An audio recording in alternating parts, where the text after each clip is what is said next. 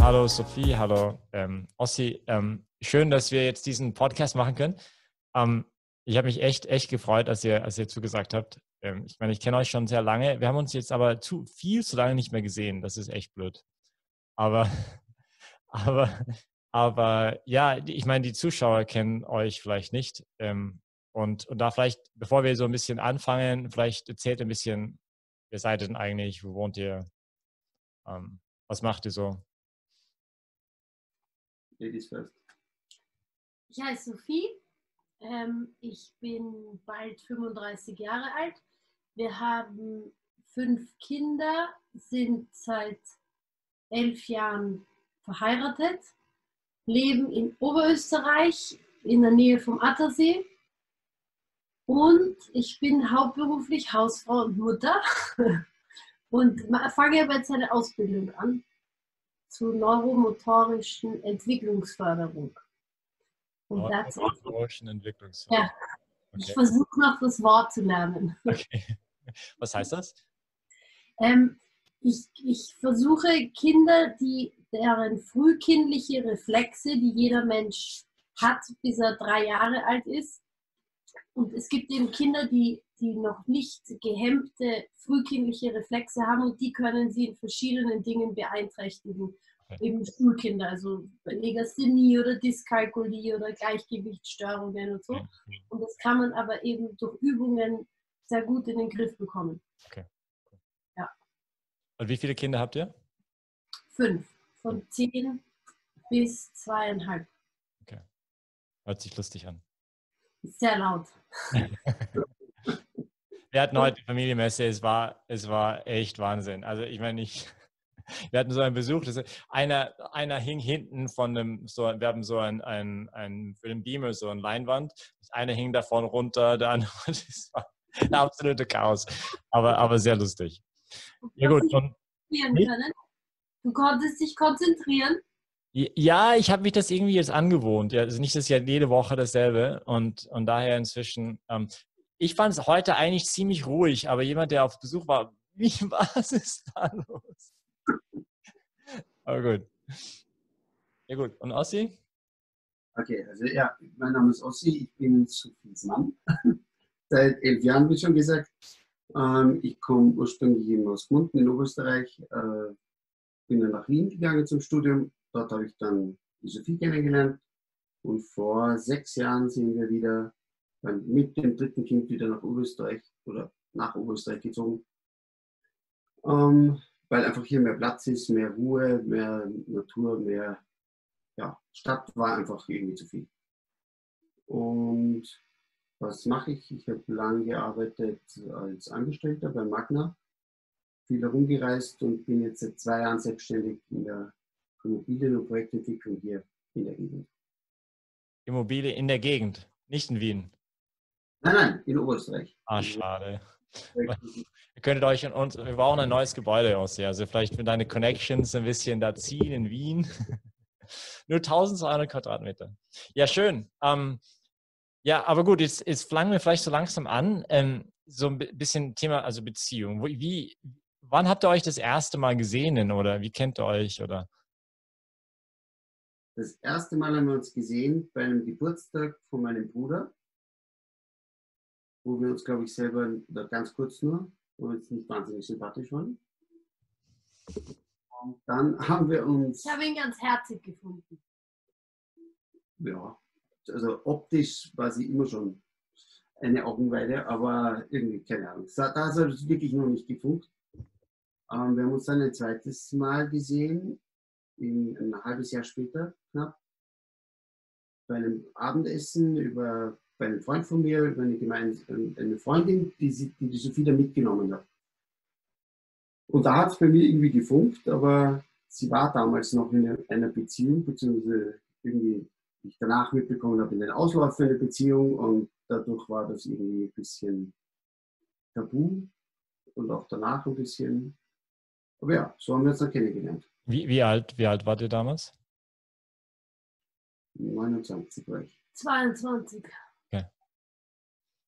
Ja. Und hast du irgendwas gemerkt? Ich? Wie? Ja. Ja, ich habe ihn gesehen und habe mir gedacht, interessanter Typ. Aber ich war eben noch in einer Beziehung und habe da schon irgendwie gemerkt, das ist es nicht. Und deshalb habe ich das auch jetzt nicht so richtig zugelassen, kann man sagen. Und habe dann aber eben meine Beziehung beendet, weil ich dann einfach gemerkt habe, okay, wenn es da jemanden gibt, wo ich mir denke, interessanter Typ, dann ist wirklich irgendwas nicht in Ordnung oder dann ist das, was war, wirklich nicht für mich. Und habe das dann beendet und dann haben wir uns auch irgendwie näher kennengelernt durch die Fußball-EM eigentlich. Okay. Das war ein bisschen absurd. Wir hatten beide Panini-Heftchen mit diesen Ja. Stickern. Und haben, ja, total. Und haben getauscht und ich habe mich dann mit ich habe eben seine Schwester an dem Abend auch kennengelernt. Wir haben uns super gut verstanden.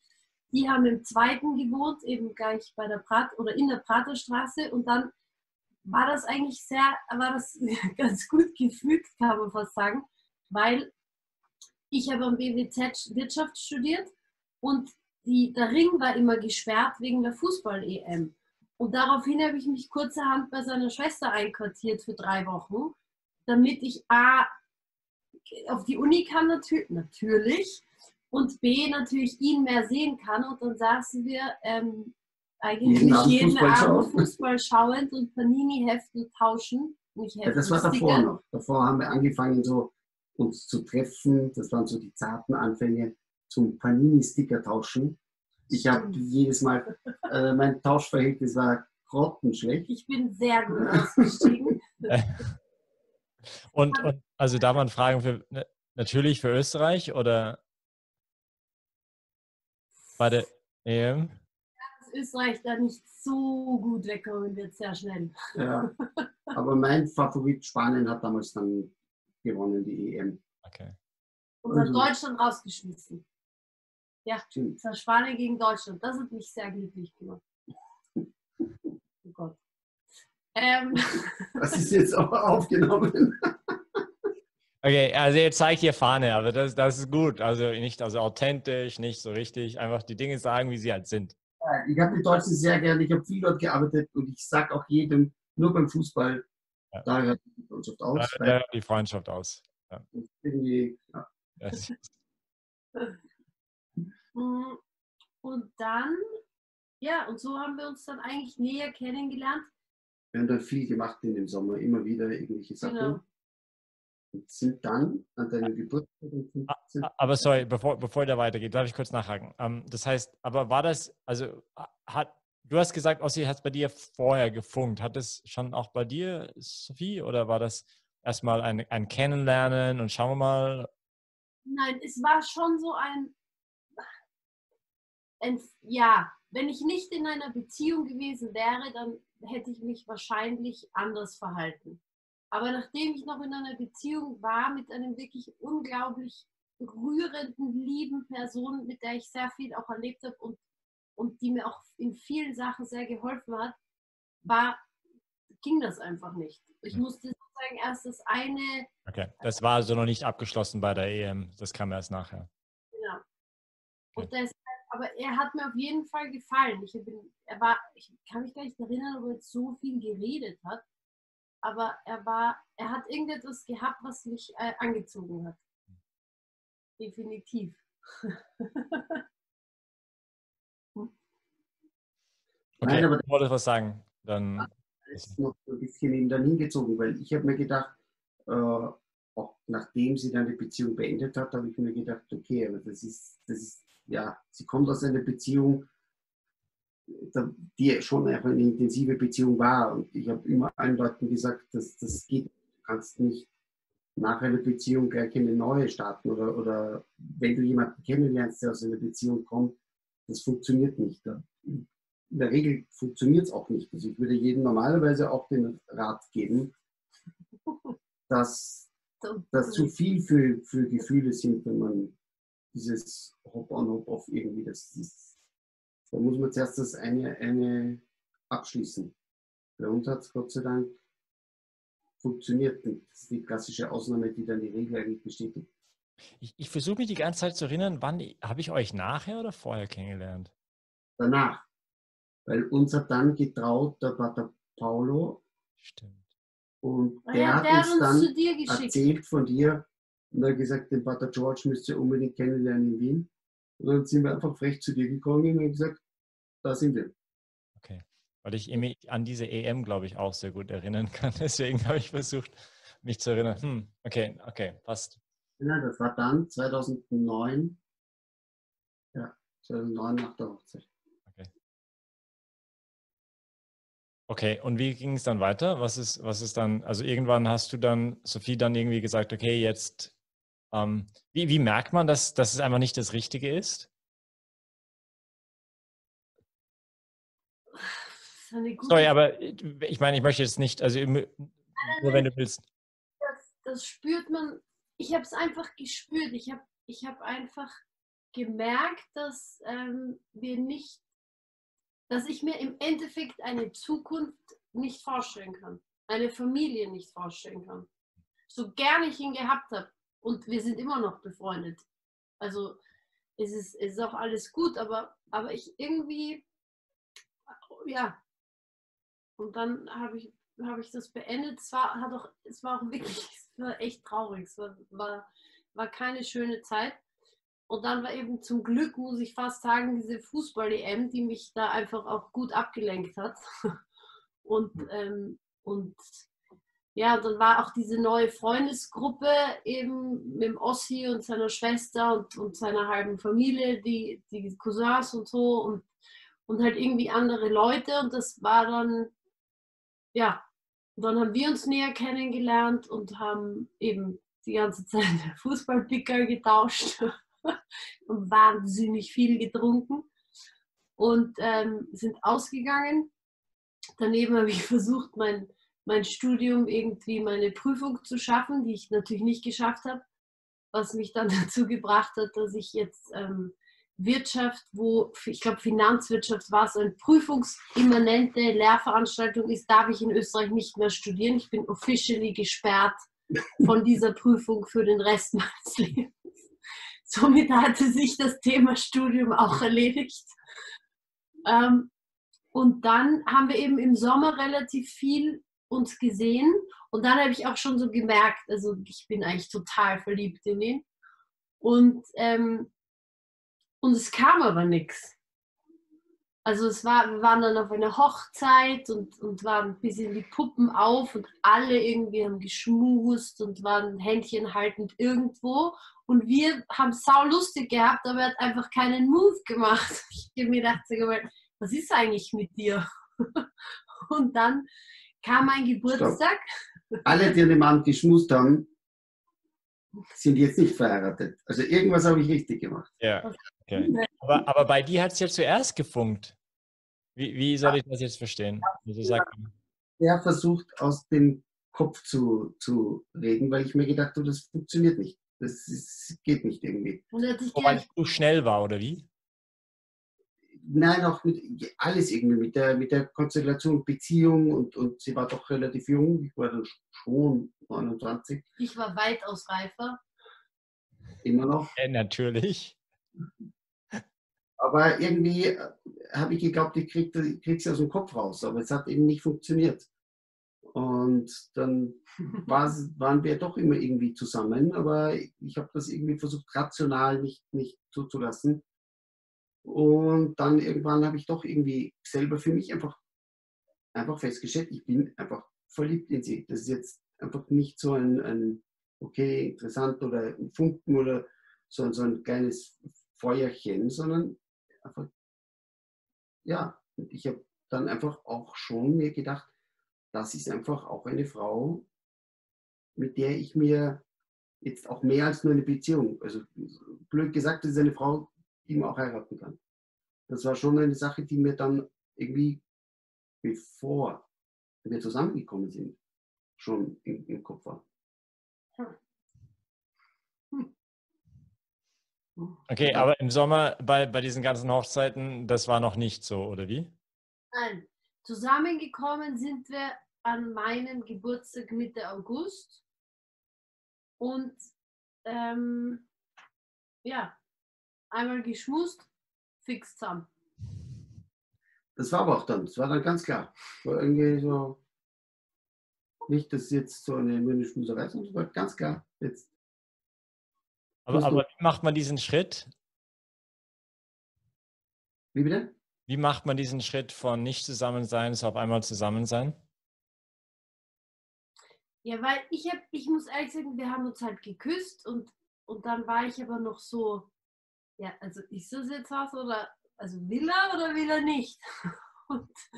Und dann hat er mir am nächsten Tag in der Früh, glaube ich, hat er mich begrüßt, ich weiß, ich habe irgendwas am Boden gemacht und er hat mich begrüßt und mir einen Bussi auf den Kopf gegeben. Da habe ich mir gedacht, komisch. Ich konnte es nicht einordnen. Und dann sind wir gefahren mit 2 Freunden zu ihnen die haben so eine kleine Hütte irgendwo auf einem Berg im Wald. Und da sind wir raufgefahren und da haben wir dann eigentlich drüber geredet und haben uns eben sozusagen gegenseitig gesagt, dass wir eigentlich total verliebt ineinander sind und dass jetzt eigentlich eine fixe Sache ist. Und dadurch, dass ich ihn aber so wenig eigentlich kannte, wie halt sein Leben vorher ausgeschrieben. Ich habe nicht gewusst, ist das ein Playboy? Ist das einer, der es ernst meint? Ist das einer, der ein Womanizer ist, der sich 20, weißt du, wo 20 vor ihm stehen und dann macht er, dich hätte ich gern kurz und dann in 3 so. Ich hatte keine Ahnung, ich war 22 und bin so wie heute noch immer, muss ich dazu sagen, aber sehr naiv. Und deshalb war ich auch total verunsichert, wie offen ich jetzt sein kann und ob der nicht, weil mein Vater ist gestorben, da war ich 20 und da habe ich natürlich so ein bisschen eine Verlustangst, ist jetzt übertrieben, aber ich kann sehr schnell emotional zumachen oder verhindern, dass ich mich überhaupt sehr öffne. Und irgendwann habe ich aber dann, ich hatte eben beim Ossi so das Gefühl, ich will mich einfach öffnen und ich will, dass es eine Tiefe bekommt. Und deshalb habe ich ihm dann irgendwann gesagt, gut, ich weiß immer noch nicht, was deine, wie sagt man, deine Hintergründe. Ja, Hintergründe oder was deine Motivation ist, aber ich lasse mich jetzt halt fallen und wenn ich auf die Schnauze fliege, dann fliege ich halt auf die Schnauze. So. Und ich hätte gesagt, ich lasse dich nicht fallen. Du wirst nicht hinfallen. Stimmt. Ja. Und du hast ihm geglaubt.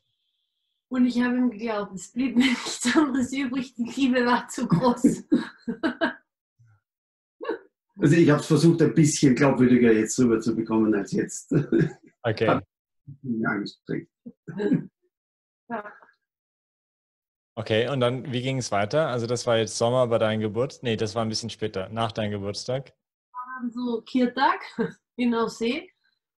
Und dann, nachdem ich von der Uni geflogen wirklich bin, musste ich mir irgendwas anderes überlegen und bin dann gegangen 3 Monate nach Los Angeles, um dort zu singen und einen Workshop zu machen auf der New York Film Academy, wo ich festgestellt habe, dass ich viele Talente habe, aber definitiv nicht Schauspielen. Und bin dann, und der Ossi war in Wien Du bist und hat Ende studiert. September. Ja, ich bin Ende September geflogen. Und also wir hatten so quasi eine kurze Zeit gemeinsam in Wien. Und dann warst du weg. Und dann hatten wir eine Skype-Beziehung. Genau. Was aber spannend war, weil wir einfach uns auf einer ganz anderen Art und Weise plötzlich ausgetauscht haben. Wir haben jetzt nicht so Ablenkungen gehabt, sondern wir haben uns einfach wirklich so alles durchgesprochen. 1, 2, 3 Stunden am Abend oder irgendwo Thema. Zwischendurch und haben uns einfach unterhalten und gestritten Deep auch. Talk. Diskutiert haben wir auch über Ja, einige Themen. Das Und, war nicht immer positiv. und es war irgendwie, waren das 3 Monate, in denen wir uns einfach extrem intensiv kennengelernt haben. Mit Anfang von Weltanschauungen über Motive, also alles Mögliche. Und sie wurde dadurch irgendwie immer noch schöner für mich. Und es war immer immer spannender, diese Tiefe zu erleben in ihr. Würdet, wenn ihr, weiß nicht, jemand sich fragt, okay, wie mache ich das, in die Tiefe gehen, würdet ihr sagen, geht auseinander und Skype miteinander jeden Tag? Oder wie macht man sowas? Das Skypen zwingt dann halt, dass man sich hinsetzt und nur redet, weil was kann ja nicht skypen und mir eine DVD gemeinsam anschauen oder irgendwo Freunde treffen. Es zwingt einen, sich mit dem Gegenüber auseinanderzusetzen.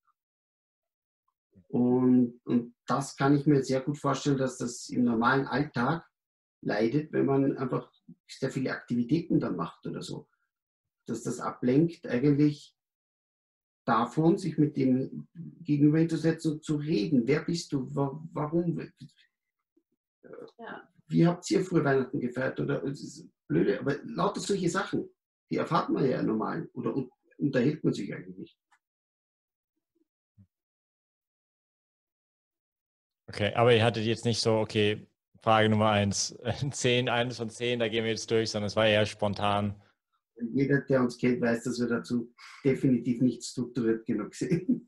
Es wäre Frage 1, dann wäre 75, dann kämen wir noch die Frage 4 und dann würden wir aufgeben. Okay. Und diese Zeit auseinander, also ich höre von vielen, dass es schon auch vielleicht schwer ist, aber auch einen Wert hat, nicht? Weil irgendwie man sitzt nicht so nahe und wie ist das ist die Liebe immer noch da, auch wenn der andere nicht so nahe ist? Habt ihr das auch so empfunden? Ich meine, gut, Ossi, du hast gerade gesagt, dass du fandest sie dann noch schöner oder also deine Liebe noch größer wurde in dieser Zeit. Wie war das für dich, Sophie? Ich habe ihm jeden Tag ein E-Mail geschrieben. In 3 Monaten habe ich eines bekommen. Das allerdings, muss man sagen, war 2 Seiten lang. Und ich habe es mit so einer Aufregung und ich weiß, ich habe fast geweint, glaube ich, vor Rührung über ihn, über mich selber, über uns. Es war so süß. So ein richtig ehrliches, offenes, so ein typisches E-Mail, was eine Frau liebt zu bekommen von einem Mann. Und nachdem mein Mann nicht zu diesen Menschen gehört, die solche Dinge sehr oft schriftlich machen, eigentlich glaube ich nie. Ja, das war das einzige Mal. Habe ich das total, also ich war head over heels einfach. Und dadurch, dass wir eben auch so viel miteinander geskypt haben wir, also es war zwar, ich habe ihn irre vermisst, weil ich ihn einfach nicht körperlich nicht gesehen habe. Man konnte sich halt nicht umarmen oder, wie sagt man, physisch Zeit zusammen verbringen. Aber wir sind einfach echt in eine Tiefe gekommen, die ich auch so empfunden habe. Und zwar nämlich so, dass und das war im Nachhinein sehr gescheit, dass ich meiner Mutter und meinen Schwestern ein E-Mail geschrieben habe. Ich habe 2 jüngere Schwestern, dass ich glaube, dass er der Richtige ist. Und das, ja, das war gut. Und relativ gleich zum gleichen Zeitpunkt unabhängig habe ich schon meinen besten Freund damals gefragt, habe auch gesagt, ich habe da jetzt einfach definitiv die Frau meines Lebens gefunden. Wie kann ich es anstellen, sie zu heiraten? Weil ich war zwar 29, aber noch nicht Student, sondern eher noch so auf der Bummelstudentenseite. Und habe genau gewusst, ich kann jetzt einfach nicht warten, bis mein Studium fertig ist. Das war noch 2 Jahre weg. Best Case. Und habe mit ihm rumgedüftelt, ob ich das machen kann, als Student heiraten. Mein Wissen, dass mein Vater mich für unzurechnungsfähig erklärt hätte. Und habe aber effektiv diesen Gedanken gehabt und das schon gewälzt. Und das war relativ früh dann, oder wie? Also wann kam das? Ja, das war nach 3 Monaten, 3 Monaten Beziehung, 3, 4 Monaten. Okay. Ja, das ist verrückt. Wenn meine Tochter heute kommt, ich schicke sie ins Bootcamp. Schicken Sie mal zu. Also einmal, aber du hast sie nicht nach 3 Monaten gefragt. Nein. Nein. Nach 5. Ernst? Ja, jetzt kommt. Also jetzt kommt der Rest. Aber, oh ja, okay, aber ganz kurz nochmal zurück. Das heißt, also was heißt jemand tiefer kennenlernen? Also wann weiß man, dass man, okay, wir sind jetzt auf einem guten Weg und diese tiefe Kenntnis, also wie würdet ihr jemand raten, okay, jetzt weiß ich, wie du Weihnachten gefeiert hast, aber gut, das ist vielleicht eine Prägung oder das ist dann interessant, vielleicht zu wissen, wie der andere geprägt ist. Aber was würdet ihr sagen? Ich glaube, also ganz ehrlich gesagt, wir haben nicht miteinander geschlafen, bevor ich nach Amerika gegangen bin. Was nicht von mir ausging. Und ich habe... Von Pater Paulo. Mein Der Mann, hat mir immer erklärt, hat er uns einen Abend, da waren wir auf einem Sommercamp der Legionäre, wo wir also mit ein paar Freunden geholfen haben. Und dort war das erste Mal, dass uns so quasi erklärt hat, den Sinn der Theologie des Leibes und warum das Ganze so quasi einen Sinn macht, das alles erst in der Ehe zu machen. Und es war bei uns Was so. ist die Theologie des Leibes? Also für jemanden, der keine Ahnung hat. Das musst du besser auf den Punkt bringen können. Du bist der Experte da. Wenn ich das erkläre, sind Schriften von Johannes Paul II., wo er so quasi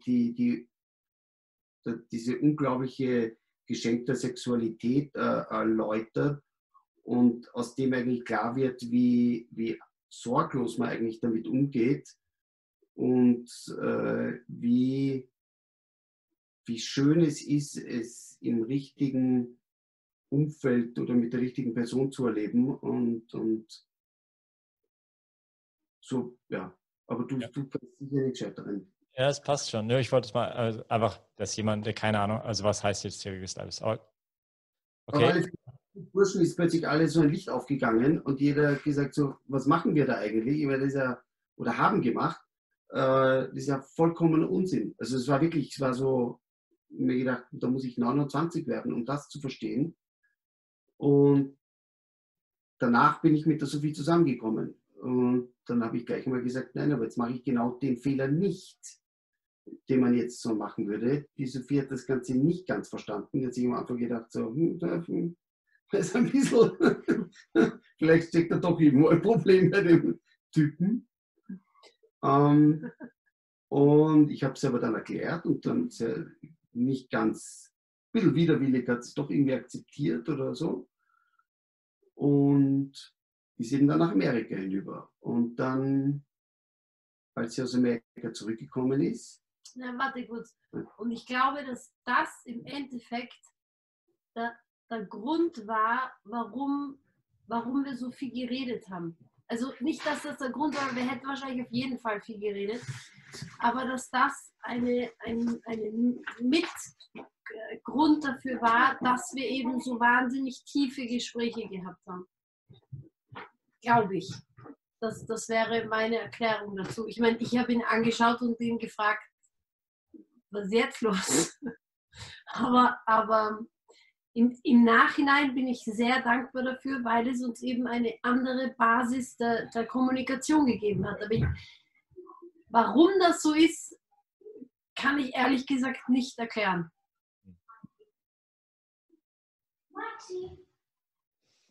Ja,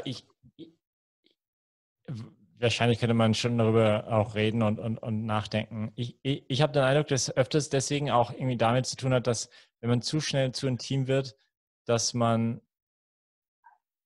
geht es nicht so sehr um den anderen eigentlich, sondern um mich und meine, es ist ein bisschen salopp gesagt natürlich, aber die eigene Befriedigung so ein bisschen oder so.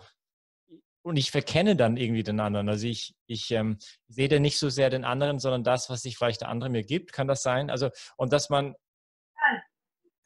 dann ein Gefühl von Nähe aus vielleicht dann verwechselt mit wirkliche Nähe und wirkliche, weil die Intimität da nicht ein Ausdruck ist von wirkliche Nähe, sondern es täuscht sie dann auch irgendwie vor. Und das ist dann, deswegen glaube ich, dass es sich total lohnt zu warten mit der Intimität, so dass es dann eher ein Ausdruck von Nähe ist und nicht ein Vortäuschen von etwas, was eigentlich noch nicht so wirklich da ist, aber halt, ja, jetzt gut, jetzt waren wir halt zusammen und gut, das ist nur ein persönlicher Eindruck.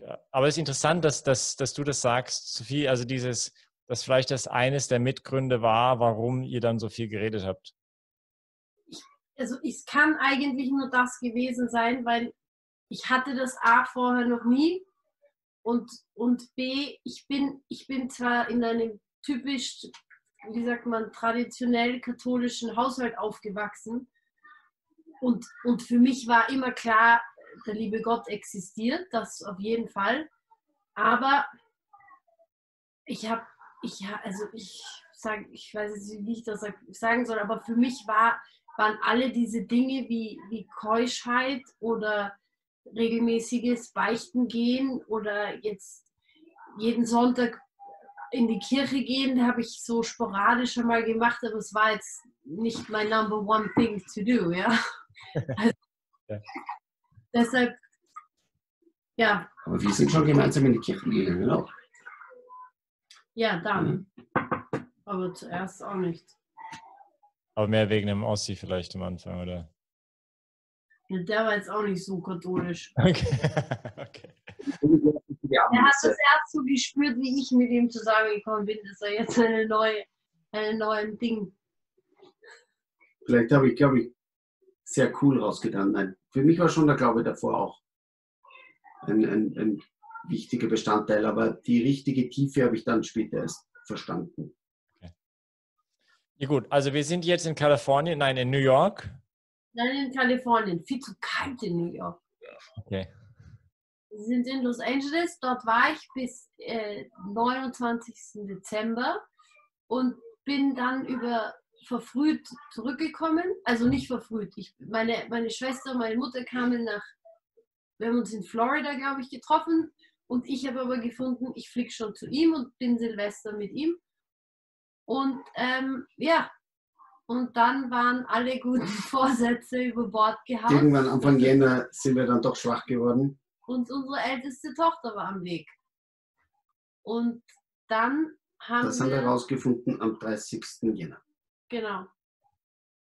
Und dann waren wir ja, jetzt musst du erzählen. Ich muss kurz die Tür zumachen, weil die Kinder sind zu laut. Ja, irgendwie. Wie ging es da? Genau. Wir haben im Jänner habe ich noch meinen 30. Geburtstag gefeiert und so weiter. Dann habe ich muss vielleicht kurz noch ausholen, dadurch, dass ich die Sophie eben dann kennengelernt habe und gewusst habe, das ist die Frau meines Lebens, habe ich dann einen doch relativen Zug im Studium entwickelt und habe mich sehr auf die Uni konzentriert und habe richtig Gas gegeben, damit ich das jetzt endlich dann einmal abschließe. Dann hat sie mir Ende Jänner an einem Samstagmorgen dann verkündet, dass die jetzt 10-jährige Maximilia laut seinem Schwangerschaftstest irgendwie unterwegs ist. Und meine erste Reaktion war, entgegen, wie man so weitläufig irgendwie denken würde, Mist, Stress, irgendwas, sondern es war so ein Yeah. Es war einfach nur eine Freude. Es war einfach eine unglaubliche Freude. Ich habe gewusst, mit der Frau meiner Träume bekomme ich ein Kind. Ich weiß, dass ich sie heiraten will. Das ist doch was Wunderschönes. Also ab jetzt gilt es nur noch die Umstände anzupassen oder sowas, aber das Faktum ist doch einfach was Herrliches. Und das hast du dir überhaupt nicht verstanden, warum der Typ sich da dann nur freut und nicht überhaupt keinen Stress hat. Aber es war irgendwie, und wir waren beide einfach nur glücklich. Also, du hast gerade gesagt, dass die Sophie nicht verstanden hat, warum du keinen Stress hast. Also dann war es vielleicht, oder wie war deine Reaktion, Sophie? Ich war nicht so entspannt. Ich war überhaupt nicht so entspannt. Natürlich war, also ich war, wie sagt man, Fliege.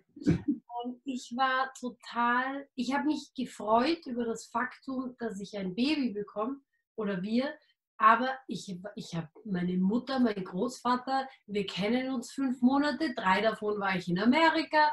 Ich kenne eigentlich seine Eltern noch nicht, also ich kannte sie schon, aber wir kannten uns jetzt noch nicht super gut. Ratter, ratter, ratter, ratter.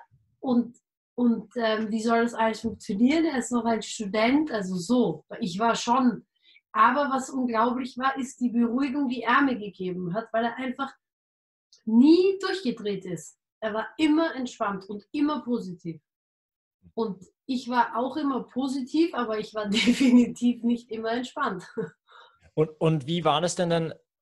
Gut, da gab es noch keine Verlobung, da war noch nicht, also wann kam das? Okay. Bevor wir es meiner Mutter sagen mussten. Die Sophie hatte, das war Samstag, und die Sophie hatte für Dienstagabend ein Abendessen angeraumt bei ihrer Mutter mit ihren Schwestern. Und es war glasklar, dass sie dieses Abendessen nicht vonstatten gehen wird, ohne dass das nicht rauskommt. Ja, Also wir auch sehr eng sind. Ich kann sie nicht anlügen. Oder das musste einfach aus mir raus. Das musste sie wissen. Bei der Sophie muss alles immer gleich raus. Ja.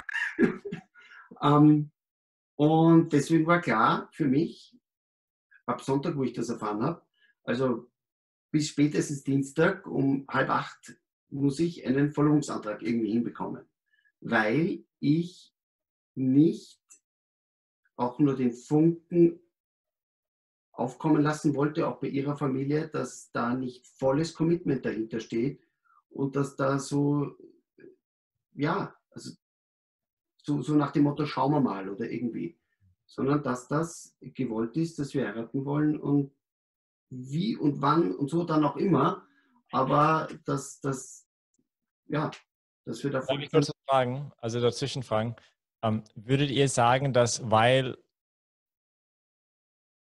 oder wahrscheinlich würdet ihr das jetzt nicht sagen, dass es so sein muss, aber bei euch war es ja so, und das wäre jetzt spannendes Wissen, so ein bisschen der Hintergrund. Aber würdet ihr sagen, dass wenn weil ein Kind unterwegs ist, sollen die beiden heiraten? Nein. Nein. Andersrum. Ich habe davor gewusst, dass ich sie heiraten möchte. Dadurch war das für mich ein gewisser Schritt, mit ihr zu schlafen, weil ich gewusst habe, ich werde sie heiraten. Das ist die Frau, mit der ich verheiratet sein werde, den Rest. Und es wird die letzte Frau in meinem Leben sein, mit der ich schlafen werde. Und wenn dann daraus ein Kind entsteht, dann ist das ein gewolltes Kind. Und dadurch war dann für mich der konsequente Schritt, mich mit ihr zu verloben, ein komplett kleiner, weil die Entscheidungen waren ja davor schon. Also war sie ja dann nur noch eine Formsache. Aber ich würde umgekehrt, wenn man diese Entscheidungen davor nicht getroffen hätte, dann wäre es vollkommener Unfug, nur wegen einem Kind zu heiraten. Und lustigerweise hat Sophies Großvater mit damals 80 als erstes gesagt, du musst nicht heiraten. Ich war so, was? Der, wo sie geglaubt hat, der reißt dir die Ohren ab, weil sie ein uneheliches Kind nach Hause bringt, sagt dann sowas.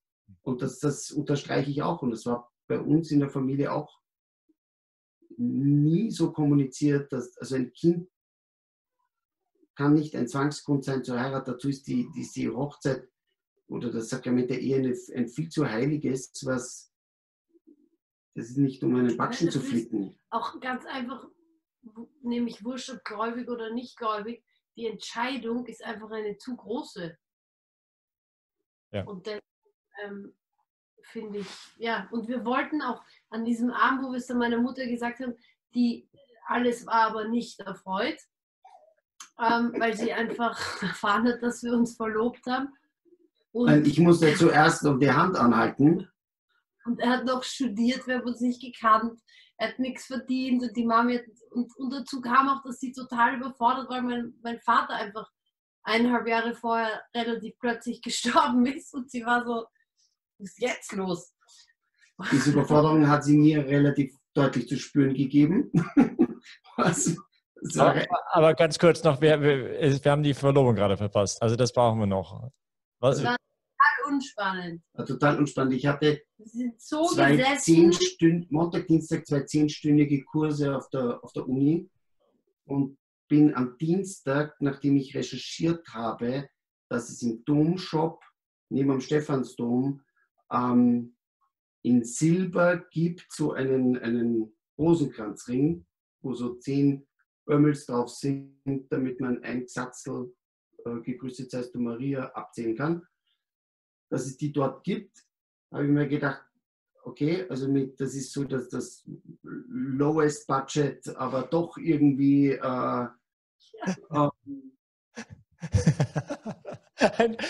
ein Rosenkranzring, jetzt echt jetzt. habe den gekauft und bin in meine Wohnung, wo die Sophie schon war, und habe um 6:30, weil ich wusste, um 7 musste sie weg. Mit dir zum Abendessen. Das war ursprünglich gar nicht geplant, dass ich zum Abendessen mitgehe. Doch. Okay, also das war mein Wurscht. Habe ich dann die Zeit und irgendwann um 6:30 habe ich gesagt, so, also jetzt muss...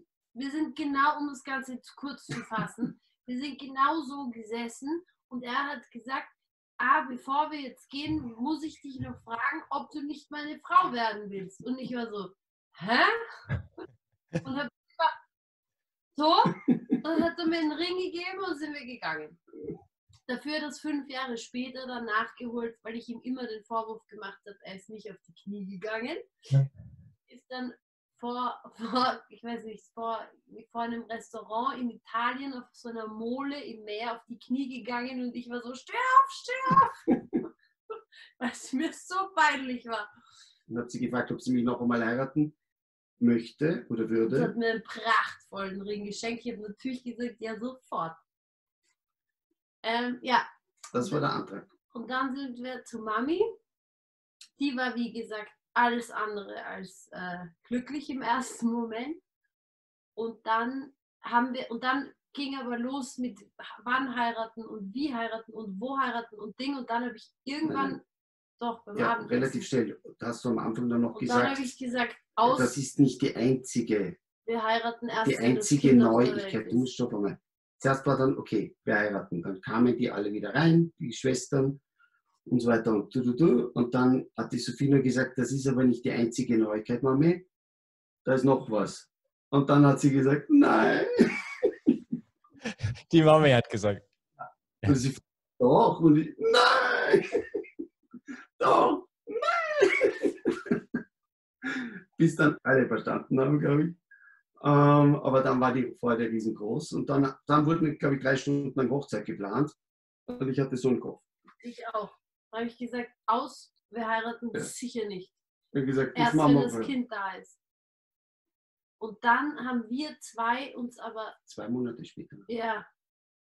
Haben wir uns irgendwie noch einmal, wie sagt man, besprochen. Nein, nicht 2 Monate später. Doch, im März haben wir dann gesagt, also irgendwie ist uns das, wir würden schon gerne verheiratet sein, wenn das Baby kommt und Familie und dann irgendwie, das war uns doch irgendwie, also am Anfang war es eine Erleichterung zu sagen, jetzt nicht alles da noch mit Rückenwind und hineingequetscht. Und dann habe ich gesagt, das fühlt sich irgendwie nicht gut an. Ja. Und dann hast du gesagt, bis im 5., 6. Monat macht es noch Sinn, eine Hochzeit zu machen, weil man dann noch sich bewegen kann. Und dann war der Stress, dass wir eigentlich innerhalb von 2 Monaten eine kleine Hochzeit auf die Beine gestellt haben, die sehr lustig war. Lustig, improvisiert, aber ein Traum war. Wollt ihr ein bisschen darüber erzählen? Wie war dieser Tag für euch? Ich konnte ja nicht trinken und auch nicht rauchen. Und ich weiß, ich habe mir im Nachhinein gedacht, das ist so arg, ich habe mir gedacht, der ganze Stress, den sich die Leute machen, die jetzt sagen wir ein Jahr ihre Hochzeit organisieren, für diesen einen Tag verstehe ich nicht. Im Nachhinein. Während des Hochzeitstages war ich du bist, also ich war auf Dauer Adrenalin. Ich war total aufgeregt. Ich fand den Einzug in die Kirche, mein Onkel hat mich hineingeführt und wir waren beide so wahnsinnig aufgeregt, weil er hat nur 2 Söhne, also hat er, und ist mein Vierpate und ich habe gesagt, bitte kannst du mich noch vorbringen. Und er ging aber am Anfang irgendwie so langsam und ich habe mir gedacht, entweder wir gehen da jetzt schnell nach vorne, weil ich habe irgendwie gehasst, das Center of Attention zu sein, was man jetzt vielleicht so nicht glaubt, aber das hasse ich. Und deshalb war zack nach vorne oder am Absatz und hinaus. Und dann haben wir eben gesagt, okay, schnell nach vorne und dann war der Ossi und dann war auch alles wieder gut. Aber ich war super aufgeregt. Es war wunderschön, es war schönes Wetter, was in Aussee nicht immer selbstverständlich ist, vor allem nicht Mitte Mai. Und wenn die Eisheiligen sind, weil wir haben am 15. Mai geheiratet. Und es war einfach eine herrliche, unkomplizierte, relativ einfache Hochzeit, ja, die um 3:30 am Nachmittag angefangen Wo hat. die Hochzeit im Vordergrund gestanden ist. Also es ist, man kann schon sagen, oft geht ja dann die Hochzeitszeremonie fast ein bisschen im Hintergrund, weil einfach die Feierlichkeiten rundherum schon so ein Ausmaß nehmen. Aber bei uns war es schon eigentlich der Fokus darauf. Ja, ein Dirndl und ja. Total. Okay. Und hat sich da irgendwas für euch geändert danach? Also gefühlsmäßig oder irgendwie anders? Also nach der Hochzeit meine ich jetzt.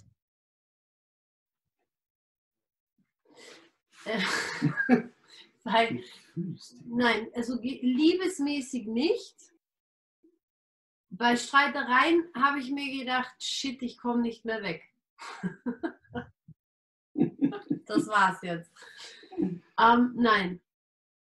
So eigentlich. Nein, es kriegt plötzlich das Ganze einfach schon mehr so ein Gewicht hinein. Und man ist dann schon, man nimmt die Beziehung, finde ich selbst, noch einmal einfach halt anders wahr.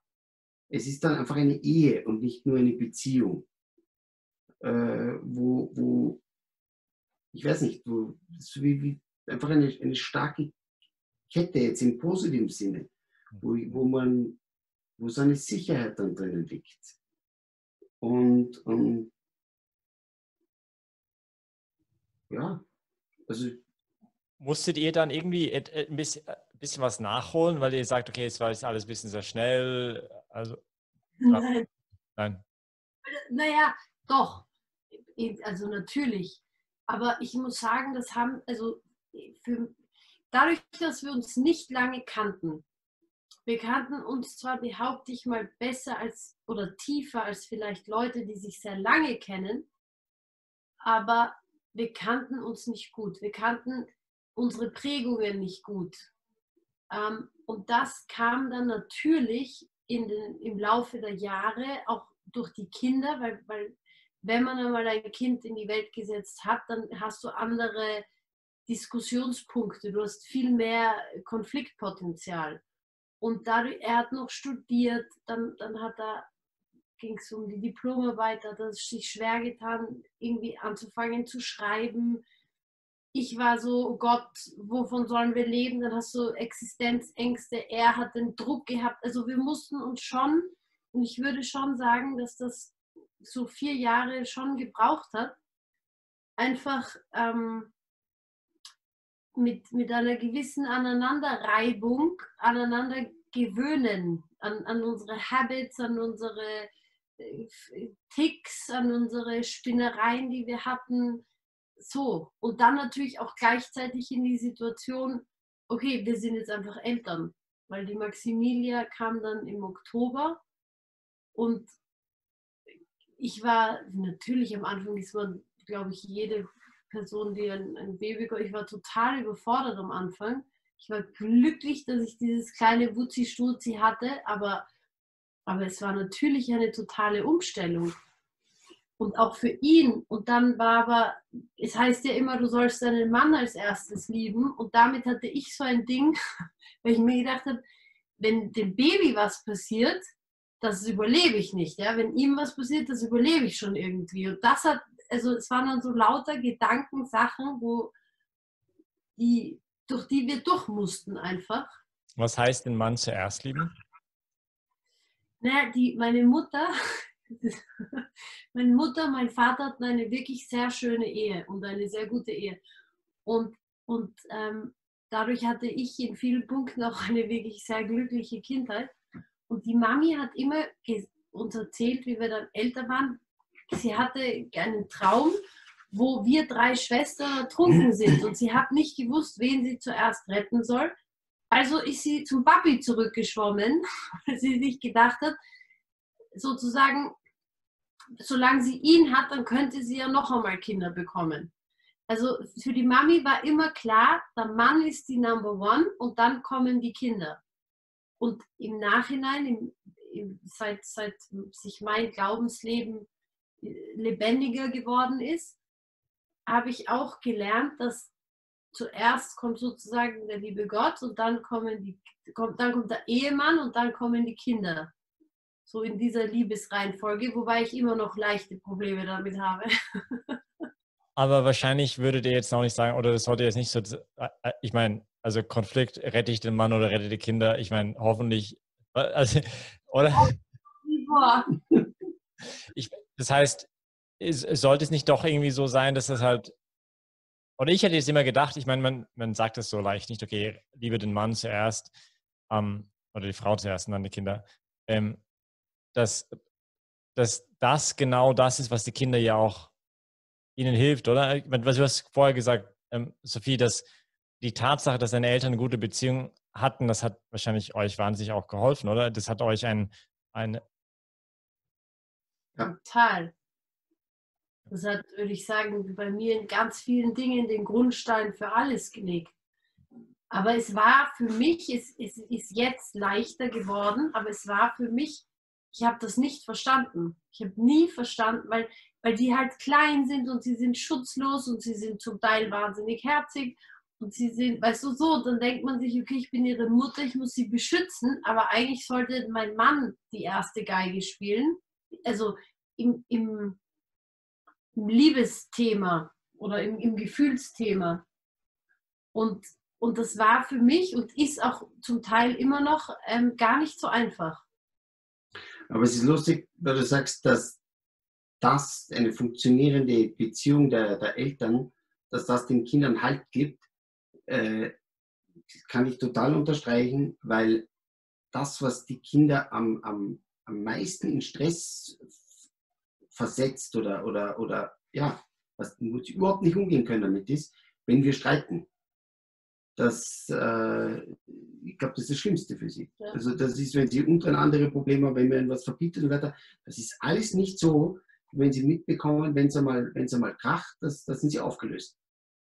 Und drum, also der Schluss, dass ihnen das die meiste Hilfe gibt oder dass das Schönste für ein Kind ist oder auch rückblickend, ist, wenn man die Eltern glücklich miteinander erlebt hat. Das sind die bei mir immer noch, wenn ich meine Eltern glücklich miteinander sehe.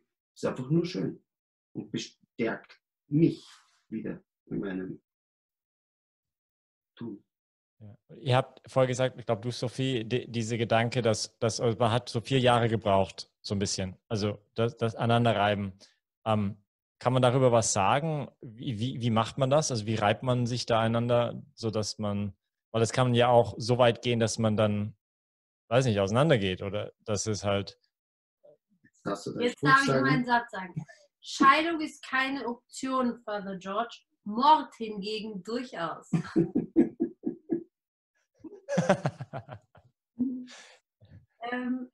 Nein, bei uns war es so, dass er mal sein Studium fertig machen musste. Das hat gedauert 1 Jahr noch. Dann hat die Mami gesagt, wir wurden ja noch unterstützt finanziell ein bisschen, oder was heißt total.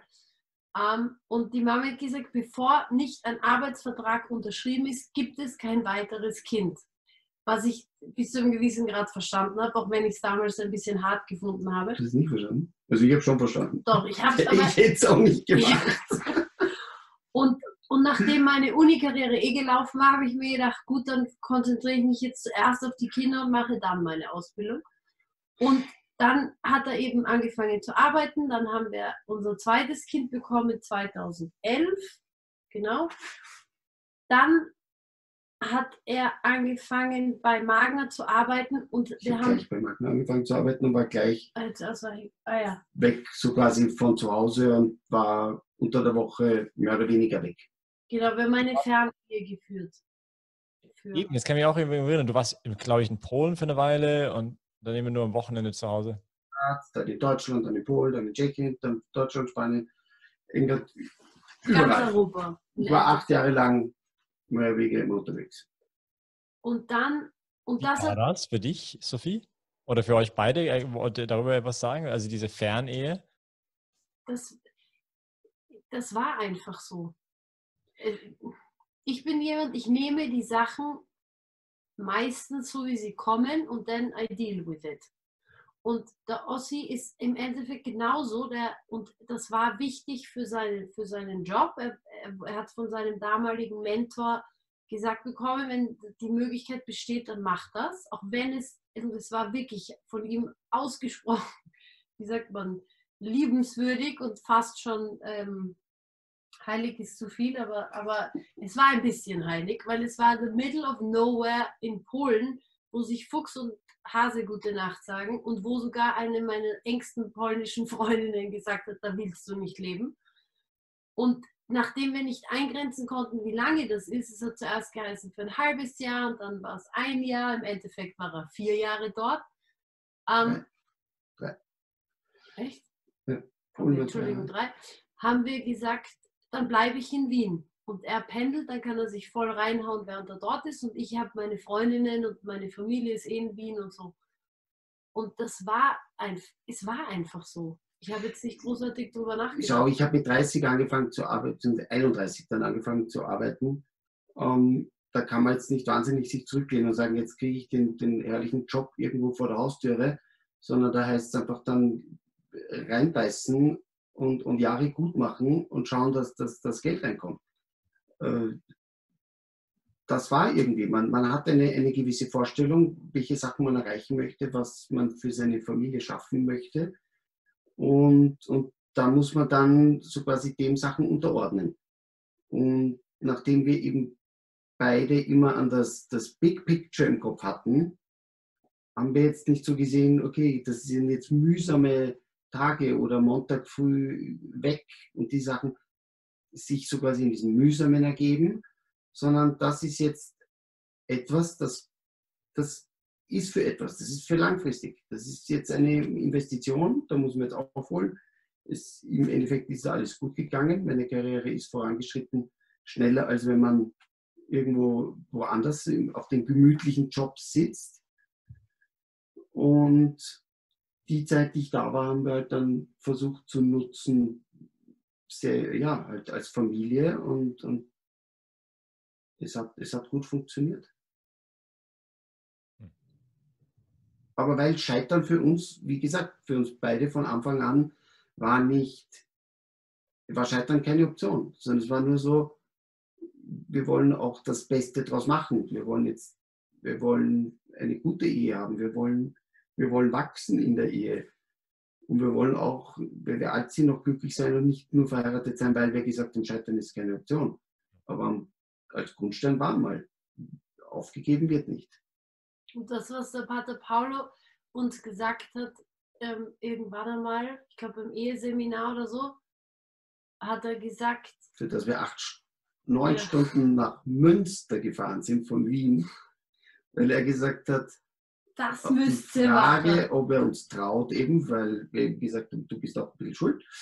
Und wäre uns eine wahnsinnige Freude. Er hat gesagt, ja, das macht er, aber nur, wenn wir ein ordentliches Eheseminar davor machen, nämlich das liebe Leben das 3 Tage dauert. von den Hausers Und der einzige Termin, der noch davor war in Münster. Da haben wir gesagt, okay, dann setzen wir uns ins Auto und fahren nach Münster, machen 3 Tage Esel nach Münster.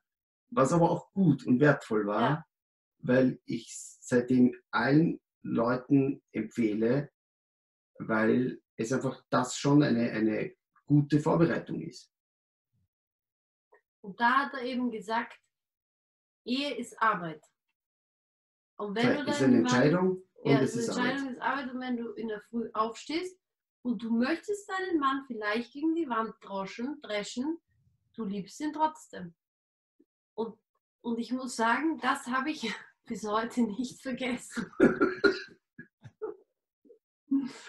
Und diese Momente gibt es, auch vice versa, Das sind die wahrscheinlich. Tage, wo sie mir dann ganz lieb sagt in der Früh, ich liebe dich. Ja, Ja, schön. Okay. Und dann irgendwann, aber jetzt ein bisschen anders, oder? Also die Fernbeziehung ist jetzt so ein bisschen, also die Fernehe, meine ich, ist jetzt vorbei, oder? Oder nicht mehr? Nach 8 Jahren habe ich eben dann gekündigt. ja, Und nein, das war nicht ganz. Ich konnte dann immer mehr von zu Hause aus arbeiten und die ganze Reisetätigkeit ist immer abwechselnder geworden und so weiter. Also ich war schon, man kann nicht sagen, dass ich jetzt 4 Wochen oder 20 Tage im Monat nur weg war, sondern das ist sukzessive habe ich da mehr Freiheiten bekommen. Aber es war dann so. Dann von einem Tag auf den anderen, jeden Tag zu Hause, war auch eine gewaltige Umstellung. ja, das kann ich genauso auch sagen. Weil du jetzt von zu Hause aus arbeitest? Nein, ich habe ein Büro eine halbe Stunde entfernt von hier, aber die Sophie hat nicht mehr die ungeteilte Kontrolle eines absolutistischen Herrschers, sondern muss sich nicht nur Samstag, Sonntag mit so einem Störfaktormann auseinandersetzen. Aber sie hat es wunderbar gemeistert. Es war insofern natürlich eine Umstellung, weil ich mit den Kindern, wurscht ob 1, 2, beim 5. war er dann schon fast zu Hause. Mhm. Du hast natürlich deine Routine, ja, und du hast deinen Ablauf und die Dinge funktionieren und so, ja, es klappt alles. Und dann kommt plötzlich jemand, der mitreden will oder vielleicht Verbesserungs- oder Änderungsvorschläge hat. Und ich war so, nein, es hat super funktioniert die letzten 8 Jahre. Also bitte können wir es jetzt so lassen. Und es war für mich echt ein Prozess zu lernen, dass er sozusagen natürlich mein Ehemann und der Vater der Kinder ist, aber dass er durchaus auch hin und wieder ein Mitspracherecht hat. Und auch vielleicht im Haus Sachen anders haben möchte oder so. Weißt du, es war Vielleicht auch einmal recht hat. ja, ununterbrochen recht hat und ich habe nie recht, das ist leider sehr oft ein Faktum. Aber das war schon echt eine Umstellung. Also ich muss sagen, wenn Leute mir sagen, sie haben eine Fernehe, habe ich immer gesagt, das ist doch herrlich. Abends kochen für deinen Mann. Viele meiner Freundinnen können erst spät am Abend essen, weil sie so nett sind und auf ihren Mann warten mit dem Abendessen. Auf die Idee würde ich gar nicht kommen. Und oder so. Und man hat halt so wirklich seine 3, 4 Tage, wie wir noch in Wien gelebt haben, konnte ich mit meinen Freundinnen sehen oder bin wurscht, war zu Hause und habe nichts gemacht. Aber dann war jetzt plötzlich eben der Ossi wieder da. Und das war doch eine echte Umstellung. Aber wir haben es eigentlich ganz gut gemeistert. Ja, war wieder eine Zeit, wo man dann vielleicht ein bisschen mehr reibt oder auch nicht. Das sind dann so Phasending. Wir sind halt beide, sagen wir, eher stärkere Charaktere, um es sehr schön auszudrücken. Vater würde sagen Sturschädel. Dann dauert das vielleicht hin und wieder ein bisschen länger oder mühsamer, aber ja, funktioniert dann auch wieder alles irgendwie. Okay. Es sind ja irgendwelche Wellen, die auf und ab gehen und das ist auch so eine Welle. Ja, cool. Ich schaue gerade ein bisschen auf die Uhr. Ich merke, wir sind ein bisschen, also langsam müssen wir also irgendwie aufhören. Aber wir müssen es echt nachholen, müssen wir euch mal besuchen kommen. Ich fliege eigentlich jetzt morgen nach Kanada. Cool. Meine Eltern besuchen, aber danach vielleicht können wir das.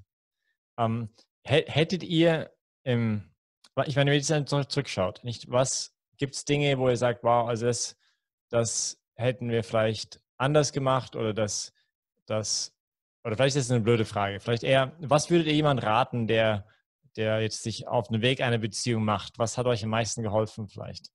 Und was wäre etwas, das man vielleicht vermeiden sollte? Also mir hat im Nachhinein, wir haben dann vor 3 Jahren fast, haben wir zusammen eine Therapie gemacht bei einem fantastischen Psychotherapeuten. Und das hat uns beiden im Umgang miteinander sehr, sehr geholfen. Gar nicht zwingend, weil es so schlecht gelaufen ist, sondern mehr auch aus dem Ding heraus, was kann man verbessern oder mehr Potenzial rauszuholen. Und auch in der Kommunikation, ja. Weil wir beide Leute sind, die Dinge dann persönlich nehmen oder auf sich selber beziehen. Und das hat uns, das war die eine Sache. Da haben wir viel übereinander, über uns selbst und über den anderen gelernt. Und was die eigene Kommunikation auslöst, was es in einem auslöst und so weiter. Und seitdem können wir viel unemotionaler oder besser kommunizieren, ohne dass sich der andere gleich angegriffen fühlt. Oder man selbst. Genau. Und das Zweite ist für mich mein Glaube. Der hat sich in den letzten 2 Jahren auch ist einfach lebendiger geworden. Länger schon. Das war schon sukzessive, aber jetzt nein, bei mir ist es in den letzten 2 Jahren mehr geworden. Und ich muss sagen, seitdem ich für mich einfach gecheckt habe, dass der Weg mit dem lieben Gott ist einfach so viel einfacher. Weil du hast einfach jemanden, der dich so liebt, wie du bist. Du musst keinen Erwartungen entsprechen. Wenn du aber einen Tag hast, wo du nur krantig bist und es an allen anderen auslässt, ist es zwar nicht das Beste, was man machen sollte, aber er wird dich deswegen trotzdem nicht weniger lieben. Und ja, und das Beten und auch das Bibellesen und einfach die Tatsache, dass jemand gibt, der mit dir alles durchtragt, macht das Ganze wirklich viel einfacher. Weil man mehr eine Distanz zu dem Negativen oder zu den Problemen bekommt. Also ich kann nur für mich reden. Kannst du unterstreichen. Das ist genau das ist es. Und das ist einfach ein wunderbares Bindeglied. Es ist so die Klammer, die dann über der Ehe irgendwie ist. Und ja, das ist dann einfach noch einmal das i-Tüpfelchen. Gibt es irgendwas, was euch da geholfen hat? Also wenn das so in den letzten Jahren gab es was oder gab es eine Ursache? Es war einerseits die Therapie, weil das ein gläubiger Therapeut ist, der uns einfach verschiedene Dinge aufgezeigt hat. Und dann andererseits war es für mich, ich habe gemacht dieses Entscheidungsseminar beim Glenn Chapman in der Nähe von Linz, glaube ich, war das. Und das hat bei mir sehr viele Dinge, wie sagt man, ausgelöst, aber im positiven Sinn ausgelöst und einerseits ausgelöst, andererseits abgeschlossen. Und hat mir einfach eine neue Form von Liebe für Jesus, für Gott, den Heiligen Geist, daran taste ich mich noch, das habe ich immer noch nicht ganz, also ich weiß, was es ist, aber irgendwie den kann ich noch nicht ganz greifen. Und ja, das war auch ein Punkt. Und dann muss ich auch sagen, das Bibellesen. Und ich hatte eine Phase, wo ich wirklich über Monate jeden Tag in der Bibel gelesen habe. Und es ging mir einfach besser, auch wenn ich würde sagen, 98% des Alten Testamentes nicht verstehe und auch nicht immer so nett gefunden habe, was da alles passiert ist. Aber es gibt mir trotzdem eine gewisse Erleichterung für den Tag. Ja, verbessert. Es macht mich unbeschwerter. Wie ist das für dich, Ossi? oder jetzt nicht unbedingt jetzt nur ein Thema Glaube, sondern also wenn du schaust auf eure Ehe, die Beziehung, was hat dir besonders geholfen? Ich würde sagen, dieser Satz, den der Pater Paulo damals gesagt hat, eben, Liebe ist eben nicht ein Gefühl, sondern Liebe ist eine Entscheidung. Liebe ist etwas, was viel größer ist. Und du hast dich einmal entschieden bei der Hochzeit und du entscheidest dich damit jeden Tag wieder neu. Und das wird dich durchtragen. Und wenn dann schwierige Momente sind, dann kann ich mich auf meine Entscheidung berufen und mich eben wieder neu entscheiden. Und dann kann ich mich auch reiben an ihr, aber ich entscheide, ja, es ist jedes Mal wieder eine neue positive Entscheidung aus meiner Freiheit heraus. Und eben auch nicht dieses, ja, dass wir ja eigentlich die Möglichkeit haben, innerhalb unserer Ehe aneinander zu wachsen. Und weil es ja bei uns eben auch ein bisschen umgekehrt war. Andere Paare kennen sich davor lange und da ist so ein bisschen so die Hochzeit dann der große nicht Schlusspunkt jetzt, aber in dieser ganzen Vorbeziehung. Und bei uns war es eigentlich so sehr stark ein Startpunkt. Und seitdem versuchen wir aneinander als Familie zu wachsen und dieses Wachsen aber jetzt gar nicht so nur als Person, sondern eben im Sinne dieser Ehe, im Sinne dieser Familie, das da einzubringen. Und das, ja, glaube ich, bringt einem sehr schnell weg von einem zu sehr an sich selber denken, sondern an die Familie denken oder Sachen für die Familie, für die Beziehung zu machen. Okay, danke. Und es geht noch weiter. Das sind die ersten 11 Jahre. Schauen wir, wie viele Jahre wir noch wachsen dürfen. Solange er noch lebt. Wie war das vorher? Scheidung ist keine Option. Mord, definitiv. Wo hast du das her? Unfall. Das ist ein Unfall. Ich weiß nicht. Ich glaube, ich habe das aus irgendeinem Mafia-Film. Oder so. Vielleicht. Aber es macht doch total Sinn. Bis dass der Tod euch scheidet. Ja. Ich glaube, der Schritt zur Scheidung wäre ein leichterer, als jemanden umzubringen. Insofern.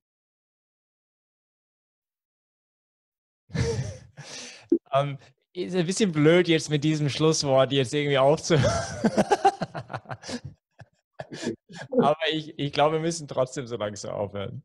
Mord nach den Geboten keine Option ist. Okay, ja, gut, okay. Ja, perfekt.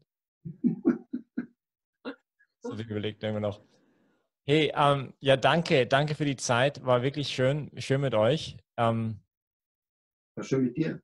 Danke, dass du an uns gedacht hast, dass du uns zugetraut hast, dass wir was zu erzählen haben. Ja, ihr seid einfach, es ist jammer schade, ich meine nicht für euch, aber für mich, dass ihr nicht mehr in Wien seid und man sich so selten sieht. Aber echt eine Freude, mal wieder like to catch up, you know? Und vielleicht ja, zu Besuch kommen, ja. Ja, definitiv. Jetzt habe ich wieder mal einen Anlass mehr oder wie sagt man, ist wieder in Erinnerung gerufen, hey, es gibt ja auf der Autobahn Richtung Salzburg, könnte ich mal einen Abstecher machen. Jetzt einen Zwischenstopp. Ja. Sehr gemütlich. Ja, super. Ja, dann danke euch. Und ich glaube, wir hören auf für den Abend. Guten Flug morgen. Ja, ich muss noch runter zum Donaukanal. Wie meine Schäfchen, wie es denen geht, so beim Flex und so. Ja, früher war ich eher auf der anderen Seite des Donaukanals. Ja, da ist es genau auf der anderen Seite. Also dort eigentlich sind wir. Nicht auf der Flex-Seite, sondern auf der anderen Seite. Das ist ja die schönere Seite. Ja. Und auf der anderen Seite stinkt es immer noch. Ja, mit Tel Aviv Beach und ein paar andere Dinge. Ja gut, dann wie? Hab's noch lustig dort und flieg morgen gut. Ja, okay. Also, ciao. Ciao, danke.